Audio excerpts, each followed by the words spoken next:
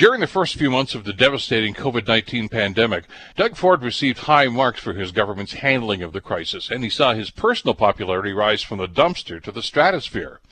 Today, however, the mixed messaging and contrarian rules and regulations dealing with the second wave of COVID have many Ontarians wondering if the Premier knows what he's doing.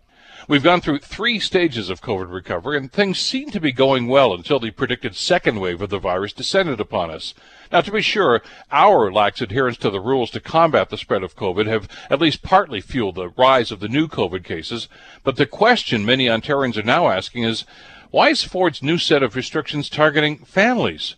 Why are we being told, for instance, to cancel family get-togethers for Thanksgiving this weekend because of the threat of virus spread, but we're still able to visit restaurants and bars or go shopping where we might be able to mingle with perfect strangers?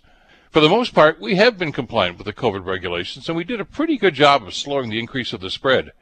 Would a gathering among family members who we've probably already been associating with in our bubble really be a super spreader for the virus?